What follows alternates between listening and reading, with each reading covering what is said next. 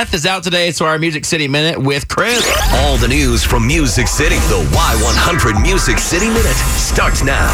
So Jason Aldean had some fun poking at his buddy Luke Bryan on social media yesterday. Now, to understand Aldean's joke, you have to go back to 2016 when Luke snapped his collarbone in this little bike accident before the farm tour. Out here on these farm tour dates, we're in rural areas, and the best place to ride is just through these farms. It's really a perfect place to ride. Me and a buddy of mine were riding.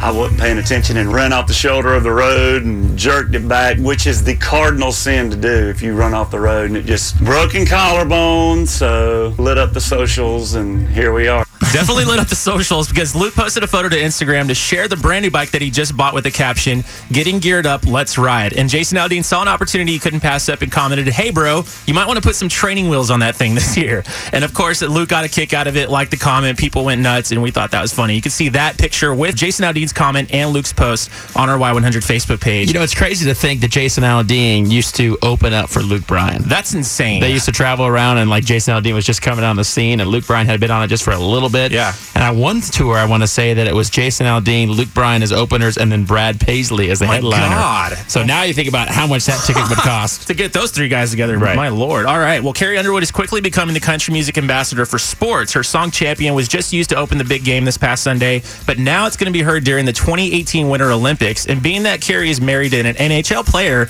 Mike Fisher, she says that she's going to be following one sport especially. An Olympic sport that I have kind of found myself watching, never really watched when I was growing up, is hockey.